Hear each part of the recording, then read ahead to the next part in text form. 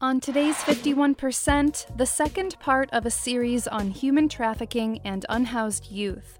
We'll speak with a young woman who became unhoused and sought help with a local housing program. You do realize that you are a burden. You are annoying almost everyone. And we'll meet the executive director of that program. Homelessness really cuts across all demographics and all income levels. I'm Jackie Orchard, and this is 51%.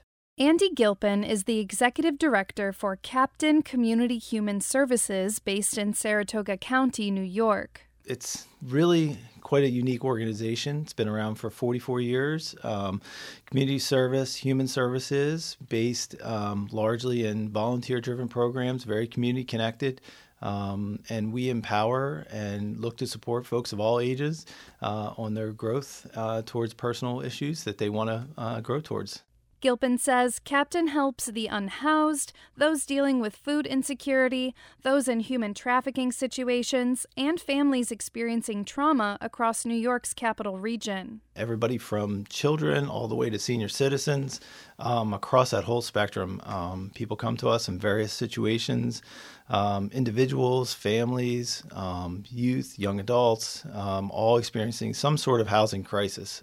Could be homelessness, could be street homelessness, could be unstably housed in some way, being kicked out, being asked to leave, and then situations where eviction is an eminent issue.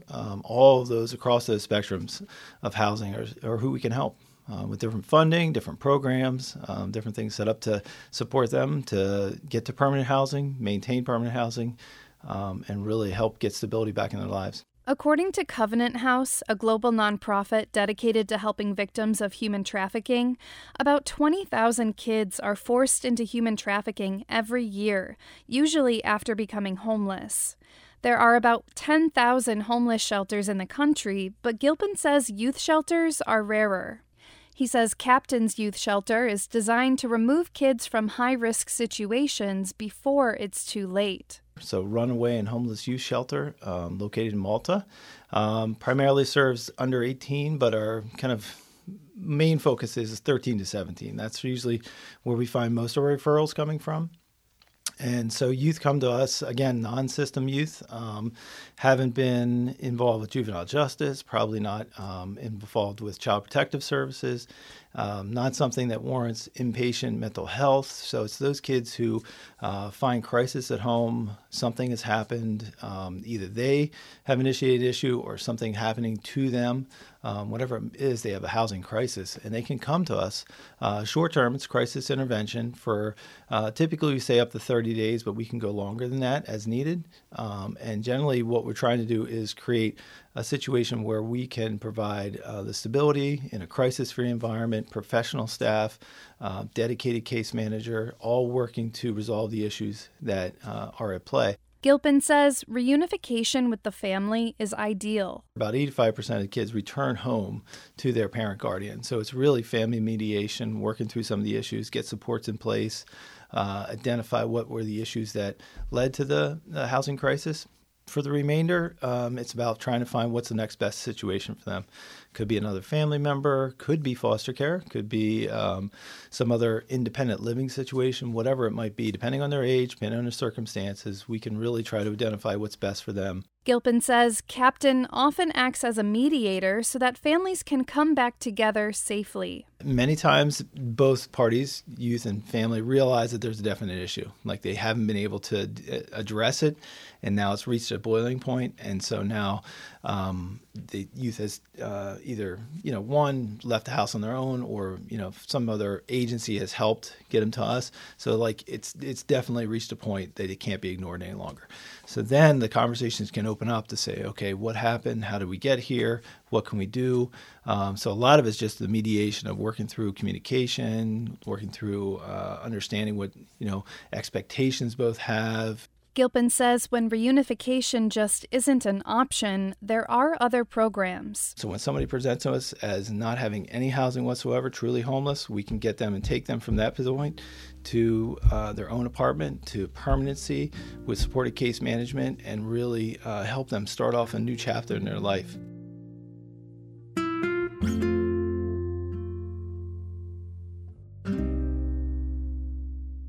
One young woman who went through this program is 19-year-old Ashley Baines. Baines grew up in a mobile home on Long Island. She says the road that led her to being unhoused started with a tumultuous home life. Her father left when she was young, and she still doesn't know where he went, leaving her mom to raise her brother, and her sister alone. Baines' sister is 18 years older than her. So when I was born, she just had her first son. And so him and I are 3 months apart. Baines says growing up, her mom was preoccupied with Baines' sister, who struggled with addiction. She was living at home with mom at the time. And then just trying to make sure she was okay, trying to get her on a steady path. Baines says her brother, who is bipolar and now 32, fought constantly with her sister, who is now 36. What do you do when they're arguing? Because you, like me just sitting there, I'm like, you just sit there and you're listening to things that are being said. And then your mom sitting there trying to break it up, but she doesn't know what else to do because, like, at this point, they're, like, in their almost 20s and arguing and, like, they're adults and, like, and then, you know, cops were eventually called. And it's, like, embarrassing, especially because, you know, someone who's my mom is trying to shelter two kids away from the loudness of the arguing, but also trying to stop them from arguing, but can't because she's tied up because she doesn't know what she's, like, one person handling two different situations is, like, stressful. Baines says her sister had more children, whom Baines says she ended up mothering at a young age. Because they would started to call me mommy, and I was like, I'm not your mom. And, like, I said that in front of my sister, but I also felt guilty for having them say that because it wasn't like I was trying it to. Like, I knew I played babysitter a lot and I was mostly around a lot. Baines says when she was 9, her mom asked Baines' sister to come pick her up. Baines' mom needed to start her shift in the early morning. Her sister showed up in the middle of the night and seemed okay, but was intoxicated. My sister is good at flaunting on making it seem like she's straight, like, clear-minded, but when she's not. Like, it took me a few years to catch on to when she's not, and she's really good at composing herself, but then, like, there's cues that you could see, but being young, you don't really know that. And she seemed fine to me, because being 9 years old, you don't really know the difference. Baines says she remembers the bumps of the first few curbs they hit on the drive. Baines was trying to sleep in the back seat. I was, like, falling in and out of consciousness because I was so tired that, like, I was already sleeping. I was already in, like, a deep sleep. You know, being 9, this is late for a 9-year-old to be up in the middle of the night. I could tell you I was wearing my blue pajamas with snowflakes on them, the matching set, of course. Like, I just remember that day, like, so clearly to me. Like, it was, like, yesterday for whatever reason. Baines says after her sister hit the first curb, she put on her seatbelt. It ended up happening again, but this time the car had flipped over, like, upside down. Like, my head was, like, blood was rushing to my head because I was upside down. So I'm now stuck in the seatbelt, and my sister, like, the window shield smashed on the ground and everything like that. Like, it happened so fast that, like, I couldn't even, like, register what had happened. All I knew is that by the time I opened my eyes again, I was upside down, and my sister was trying to figure out how to get out. I managed to get out by crawling out the window because the windows had shattered. And then she told me to unbuckle my seatbelt, but to be careful because I was, like, in the air. So I flipped, I landed on my feet and then had to crawl out of the front door window. Baines says she struggled with depression growing up. She says eventually her dad came back and he and her mom would fight a lot. She says when she was a teenager, her parents hit a breaking point. They looked at it over a whole as, okay, there's something that needs to change because you keep going in and out of hospitals from your depression and things like that, and you're missing a lot of school because of it, and it seems that school becomes more stressful because you keep missing a whole bunch. Regardless of being out, like, I wouldn't go to school because I just had days where I couldn't. So they asked do you think that if we could set you up somewhere else, would you be willing to go without us? And I was like, yes, I would. Baines moved in with her aunt and uncle when she was 15. I lived with my Aunt Karen at first. At first, it was great. It was changing and adapting to them because I knew when I first got up there, they always said, she's so quiet. She doesn't make conversations at all, because I was used to that. I was used to living in a household where all I did was be in my room. And even at dinner time, we didn't have meals together. Her aunt and uncle lived in South Glens Falls, north of Saratoga County, and Bain says she grew close with her aunt. But then her junior year of high school, tragedy struck. She ended up falling down the cellar stairs late one night. And it, to me, is life works crazy because we literally ended up having an argument the day prior before she ended up leaving us. And then that night we made up. And I am so dumbfounded on the fact that, like, was it fate saying, like, you need to make up now because it's not just how things played out. And we actually were arguing about my room not being clean and things like that, and typical teenager stuff, obviously. Baines' uncle took guardianship of her, but she says she felt unwelcome. She says he was doing the best he could, but was still grieving for his wife and just didn't know how to manage a teenage girl. I felt like everything I did was just more of a burden, or I was always doing something wrong. It was always eggshells there, and I felt like I shouldn't have to live like this, and it felt like every time I tried to talk to them about it, I felt uncomfortable because it felt like no matter what I tried to say, it was always deflected that I could do better. And I was just like, well, I'm at a defeat because it feels like no matter what I try to talk to you, I can't do it. Baines ended up staying with friends here and there, trying not to go home, until she was put in touch with Captain. I've heard of Captains through school because I knew they have another program for younger kids, younger youths, but this was for, like, young adults. And to me, this was like, oh, really? Like, what are the odds? Baines says she did an intake interview with Captain. And I remember just talking to her and telling her, like, my story and how I ended up in the situation I became in. And just, like, from telling them, I felt like I was already accepted regardless. You know what I mean? Like, they were there to listen, and they listened, and then they believed in me, which made me believe in myself a little more in a way. Because I was like, oh, if they're willing to work with me, I'm definitely going to work with them. Because I've always just been that person to, if you have the tools to do something, you need to take them. Because then it's an opportunity missed. Baines was in Captain housing for a year. During that time, she finished high school. She then got a job, got on her feet, and learned how to pay bills and manage a budget.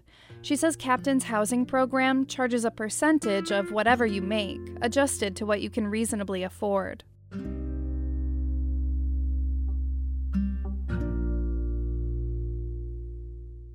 Can you just describe, like, that general feeling of maybe, like, uneasiness that you were experiencing? Oh, you just feel like a burden no matter where you go. You always feel like you're a burden. Like, no matter how many times your friends can come to you and tell you that you're not a burden and they enjoy you having there, at some point you do realize that you are a burden. You are annoying almost everyone.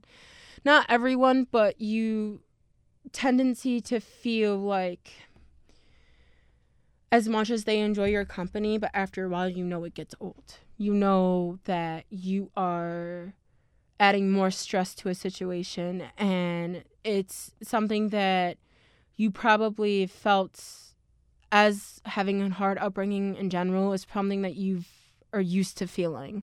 Baines says if it weren't for Captain, she probably would have ended up back in Long Island. I think I would have been stuck.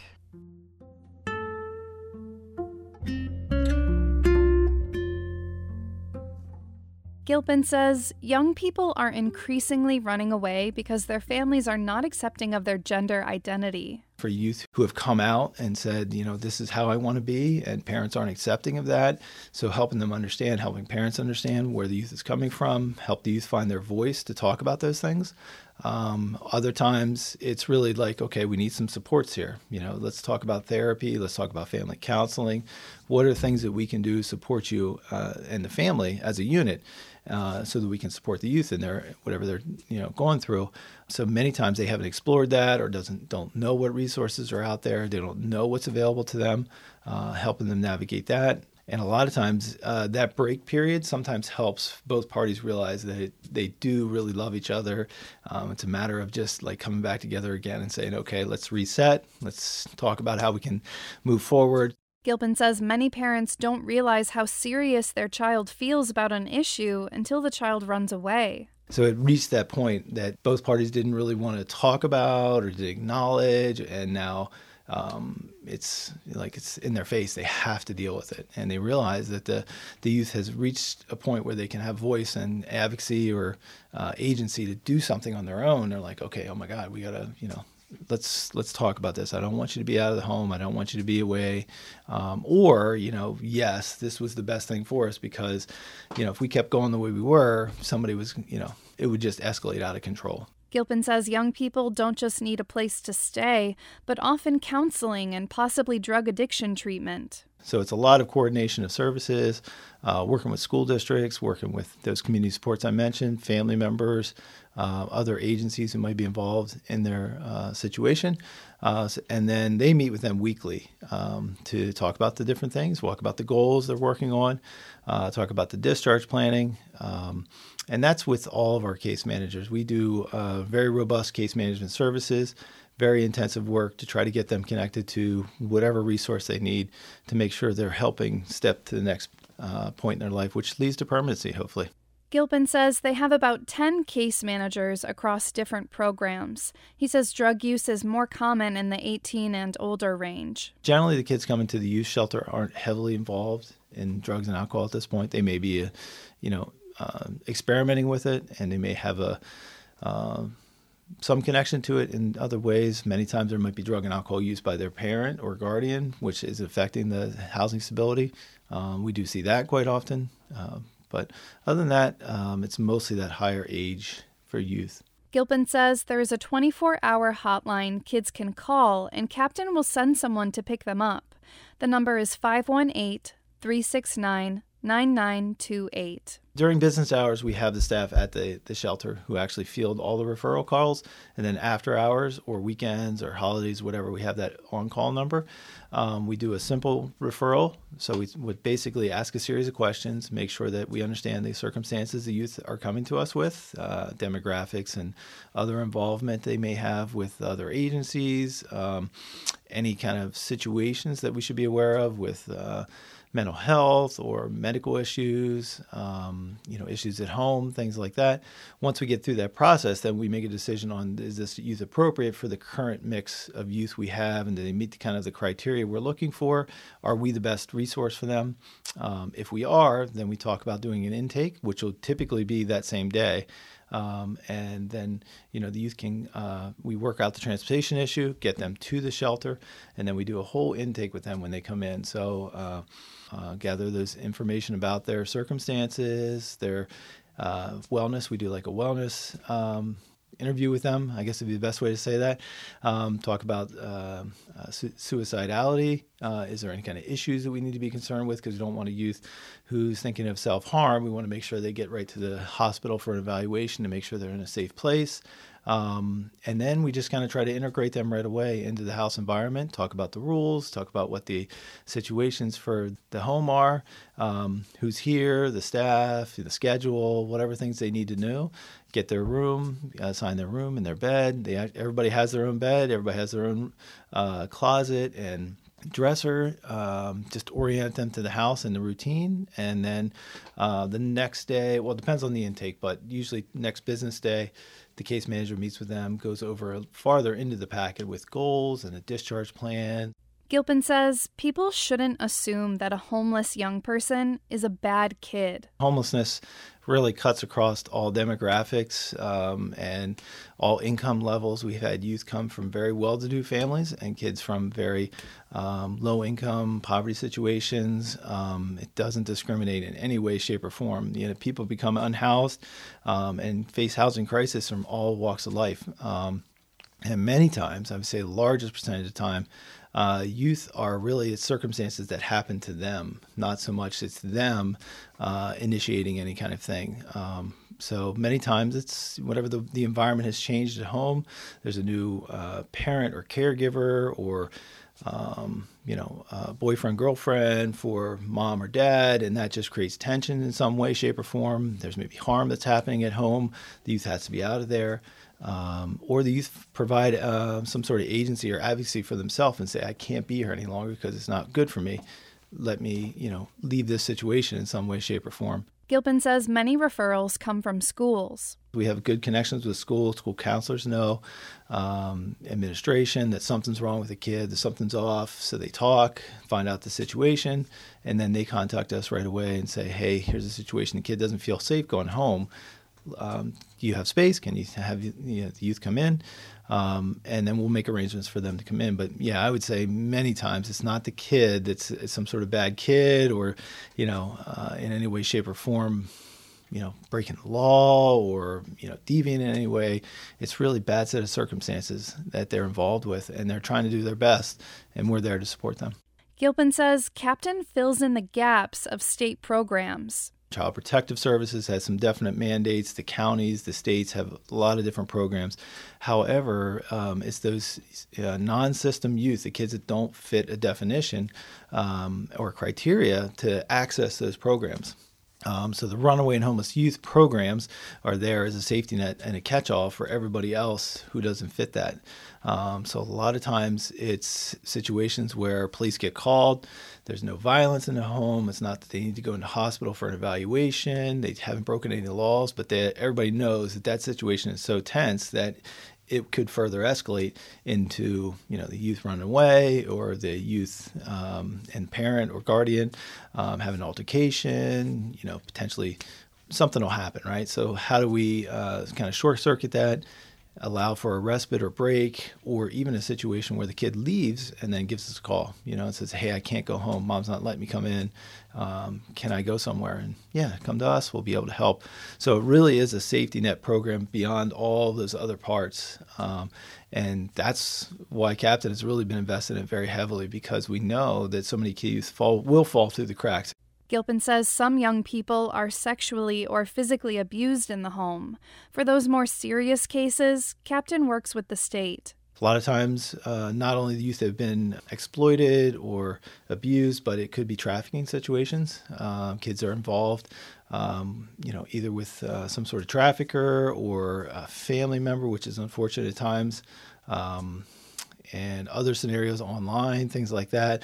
For us, when we talk about trafficking, it's almost exclusively commercial sexual exploitation of youth. There is some labor trafficking that happens with youth and minors. Most of us, when we're talking about it, it means the commercial exploitation of youth. So they're involved with a trafficker who is exploiting them and trading sex for money or other kinds of goods or other things like that. So the youth somehow has gotten involved in that situation, being exploited. And so we have various programs that work on that, but mostly our street outreach program and our Safe Harbor program are very involved in that, so that we're looking to identify youth, not only victims, but also high-risk youth who are participating in behavior that appears to be trafficking, either online or in person, going to hotels, unexplained money, unexplained gifts, multiple cell phones, things that would indicate that there's a problem emerging here. And then we quickly look to engage those youth, get them into services, understand what trafficking looks like, could they be involved, develop trust, rapport, so we can have conversations about it. And there's several programs out there that actually provide support services for youth in those situations. We're one. Youth shelter as well, safe environment, get them out of whatever home environment they're in or place they're living, that the trafficker has access to them, so that then and we don't allow visitors, so there is a chance for them to be removed from that. Start talking about it, start thinking about their involvement in that lifestyle or potential involvement in that lifestyle, and then what supports can we put in place when they return home. The trafficker really doesn't have access to them.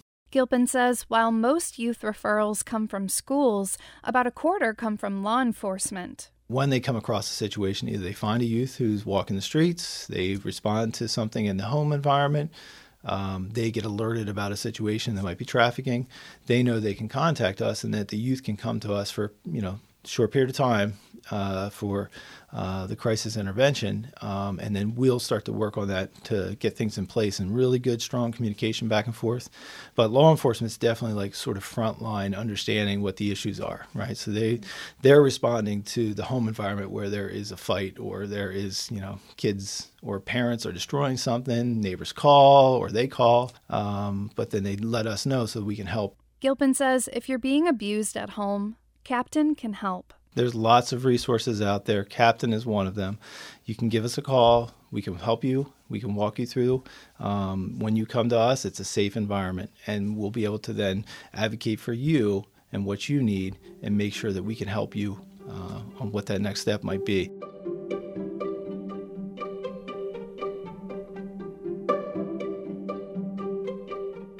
According to the Voices of Youth count from the University of Chicago, about 4.2 million young people experience homelessness each year in the U.S. About 700,000 are unaccompanied minors, meaning they are not part of a family. On any given night, about 41,000 unaccompanied youth aged 13 to 25 experience homelessness. I think we've all had that moment when we're walking along, sipping a latte on a crisp fall day, smiling about how good we feel in this particular outfit, thinking about our evening plans, when you look down and see an unhoused person. I wish I could tell you that I often go up to them and introduce myself and ask them how they're doing. I wish I could tell you that I walk around offering my cell phone to people who might need to call home. I wish I could tell you I don't avert my eyes and keep walking. Every time. But I do. I think we all do. And I think we all know that we need to stop. I was standing around like one of those girls I had seen in a movie. The whole world was a movie back then. Thanks for joining us for this week's 51%. Thanks to our story editor, Ian Pickus. Thanks to Tina Rennick and Liz Hill for production assistance. Our executive producer is Dr. Alan Shartok. Our theme music is Lolita by Albany-based artist Girl Blue. 51% is a national production of Northeast Public Radio. If you'd like to hear this episode again or share it with your friends, sign up for our podcast or visit WAMC.org. And don't forget, follow us on Twitter, Instagram, and Facebook at 51% Radio.